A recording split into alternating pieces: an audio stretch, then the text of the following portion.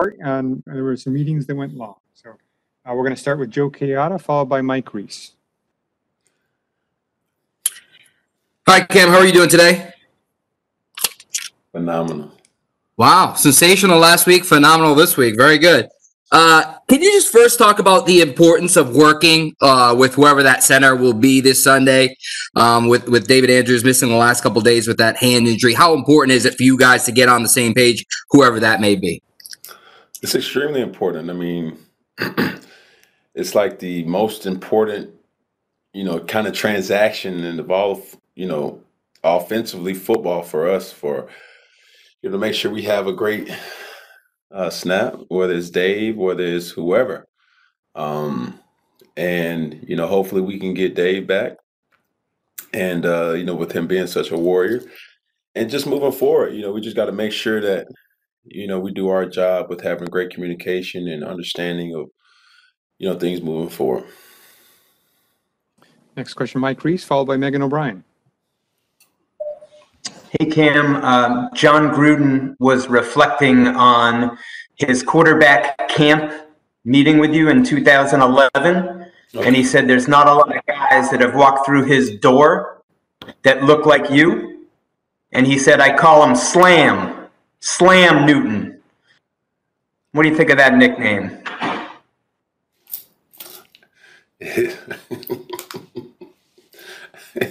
Yeah, I don't know what you want me to say. It is what it is. Yeah. He said it was like you're like a power forward playing quarterback. Man, I'm just trying to get the job done. I have so much respect for Coach Gruden. Being the moments that we did kind of hang out with each other. Stand-up guy, stand-up coach, and he's done a great job with that organization up until this point. So my hat goes off to him. Next question, Megan O'Brien, followed by Dan Roach.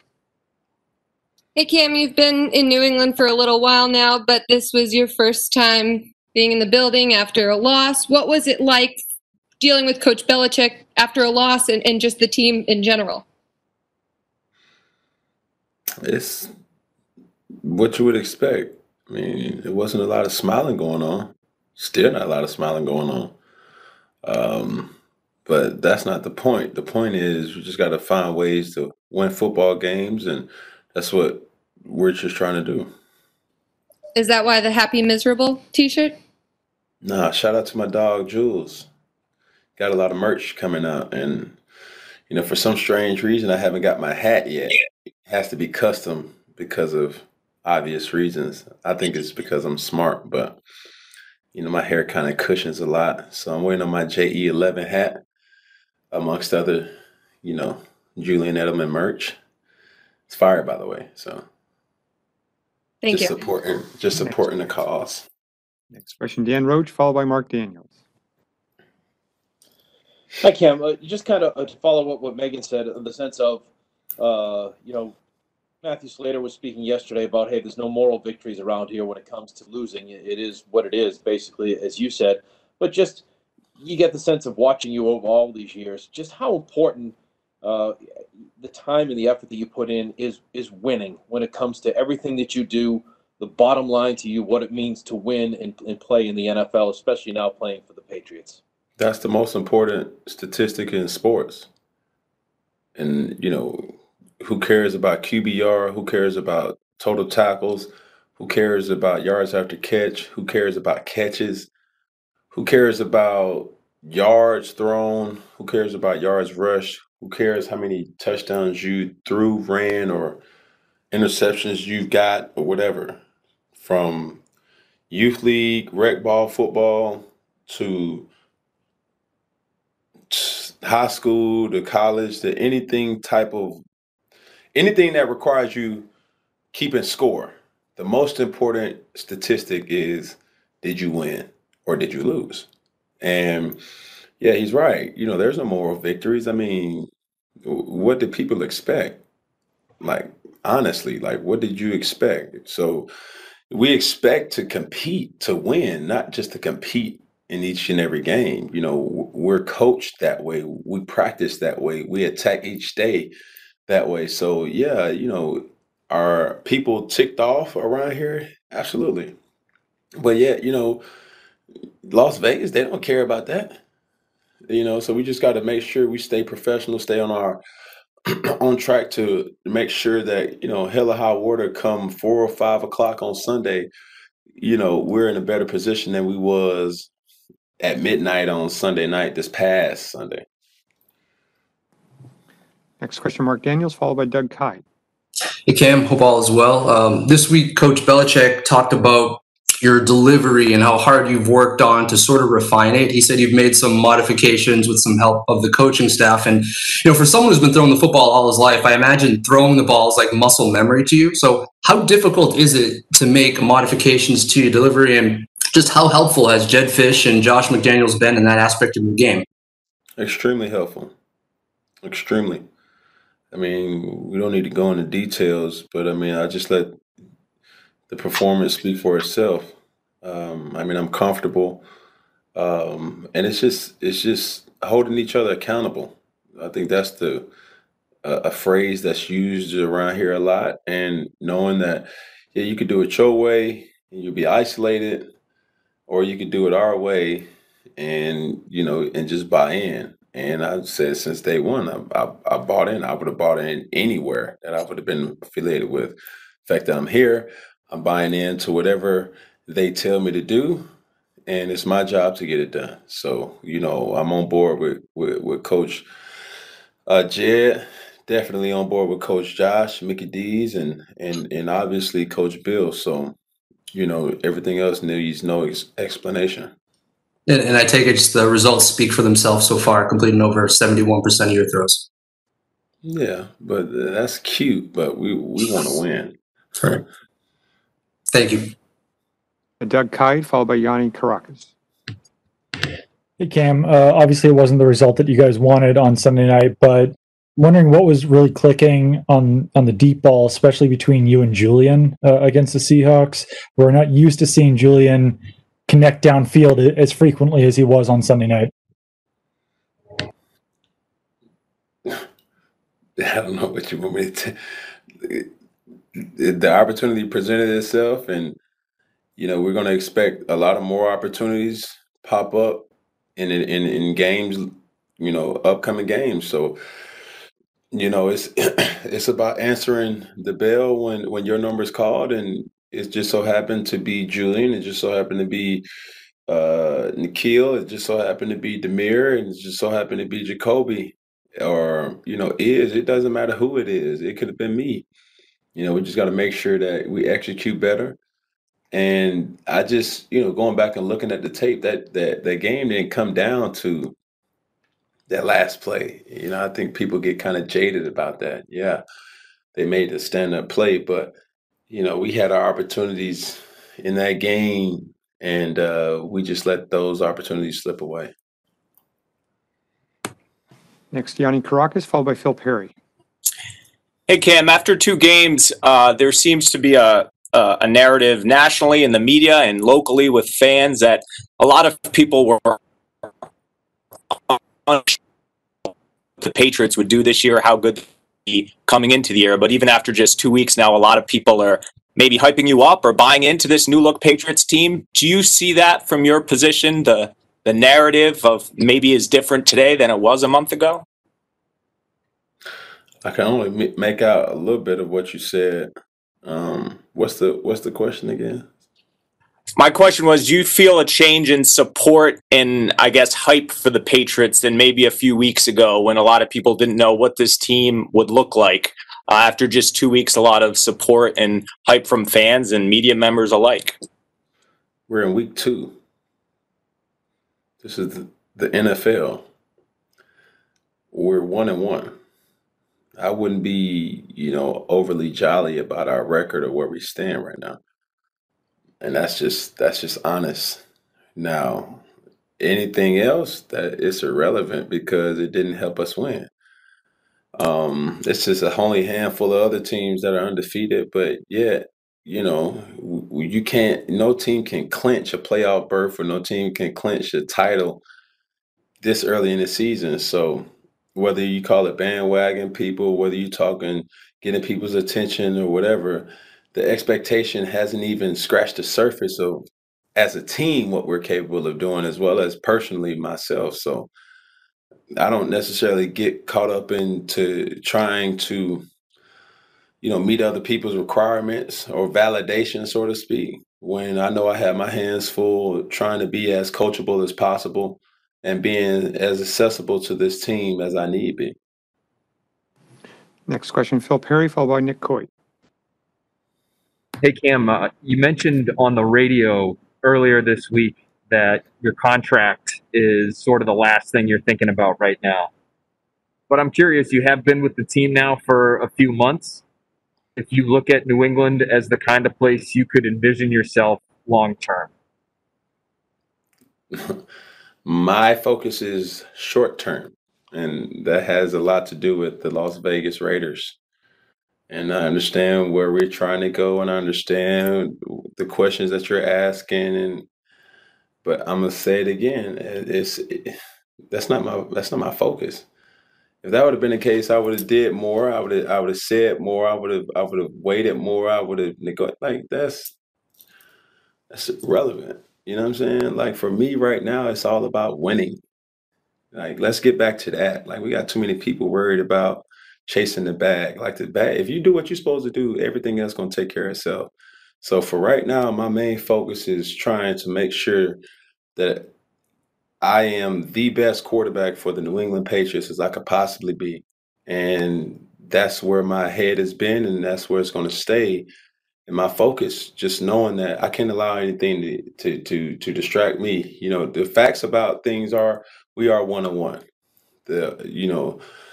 Another fact is we lost a game that we were well and capable of winning, and we had an opportunity on the 1-yard line. Yes. So my main focus now is how, if put in that same position here on Sunday, how can I, change that narrative, so to speak?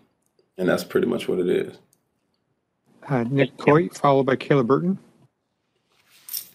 Thank you, Stacy. Hey, Cam. I wanted to ask you, with the next yard you run for, you're going to move into second all-time in career rushing yards for QBs, and you would pass Randall Cunningham, who is somebody that you've mentioned before, and you mentioned the history of the game and his history. What are your memories of Randall playing, and is there a part of his game that you model your game after and the way you play?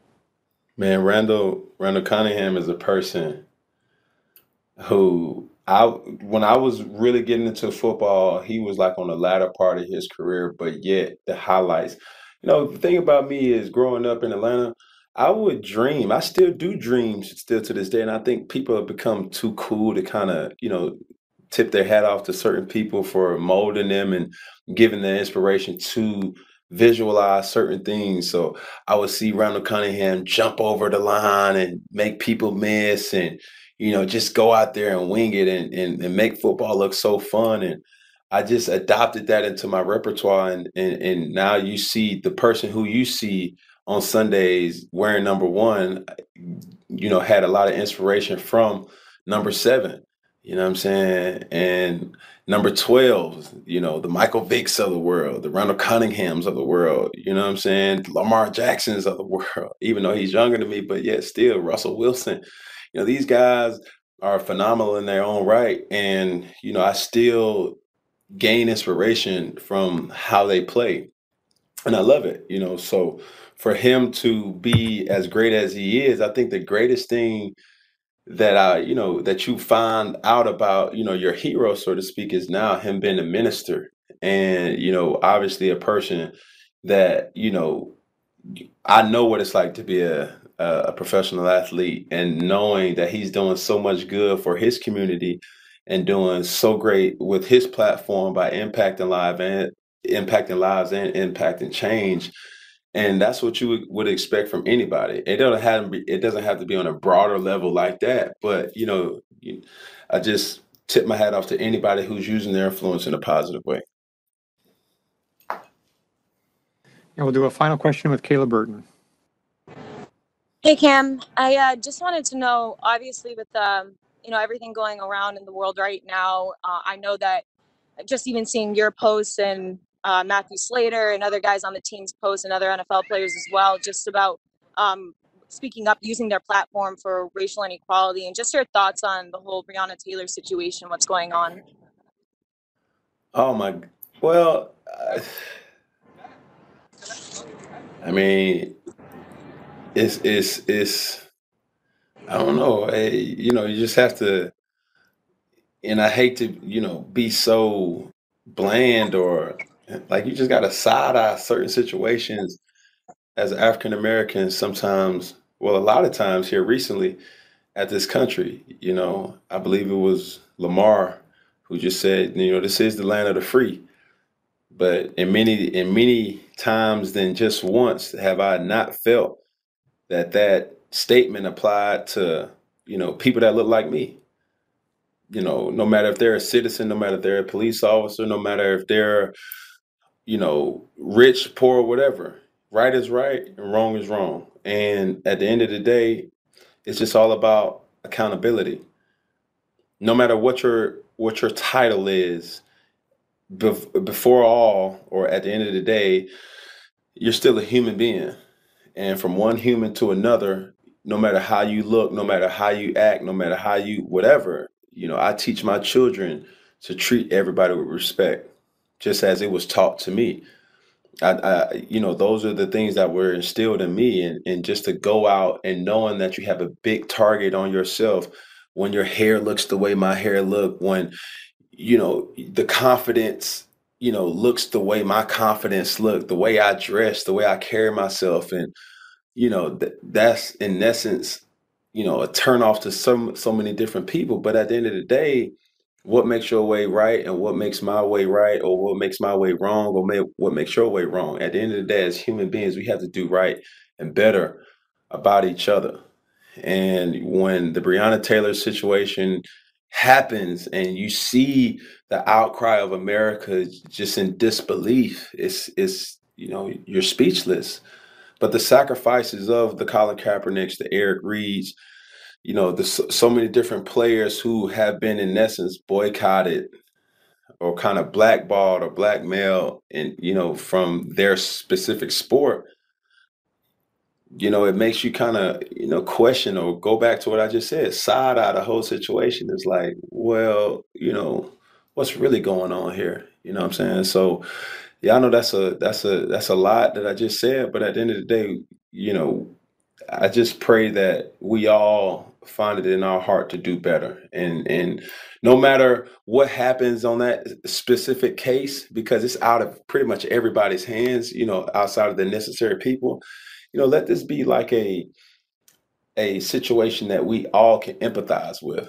No matter if you're going to a grocery store, no matter if you're going to a gas station, like, let's just do right by people. Like us humans alike. So I think that's pretty much how I feel. That's my stance. And I just know that, we all have a due diligence on this earth to do right by mankind. And I'm just one of those servants that, want to uphold my end of the bargain. We're going to do one final question. Kristen Dubé. Hi, Cam. Welcome to New England. I am the producer for Nesson's Dining Playbook, and this is a lighthearted question. I just wanted to see if you had checked out any vegan restaurants here in Boston. I have. Is there any favorites? Well, I have, let's just put it like this. By the time I leave the facility, there's a small percentage of restaurants that are open that caters to my eating habits. And it has been a lot of Chinese food. And from the vegetables, the steamed vegetables and things like that, that's the only thing I've been eating. I've been eating a lot of that. Well, we've got some suggestions coming up for you in an upcoming episode. So please, would you mind tagging me so I can see it as well? Because I am always looking for my assistant to tap into newness. Just because I'm vegan doesn't mean I just go outside and just pick up grass and, put ranch on it. Or that's not vegan either. Or blue cheese. Balsamic. Put balsamic on it. and eat it. You know, I still love good food, you know, and I think that's a challenge to all chefs out there that's, you know, notices that, and you know, it just makes them earn their check. The skilled ones don't even blink. They don't even bat an eye. They just fix whatever they need to fix, and my hat goes off to them. Well, thank you so much for your time and welcome to New England. Yes, ma'am. Thank you. Thank you. Thank you, Cam. Thanks, everyone. All right.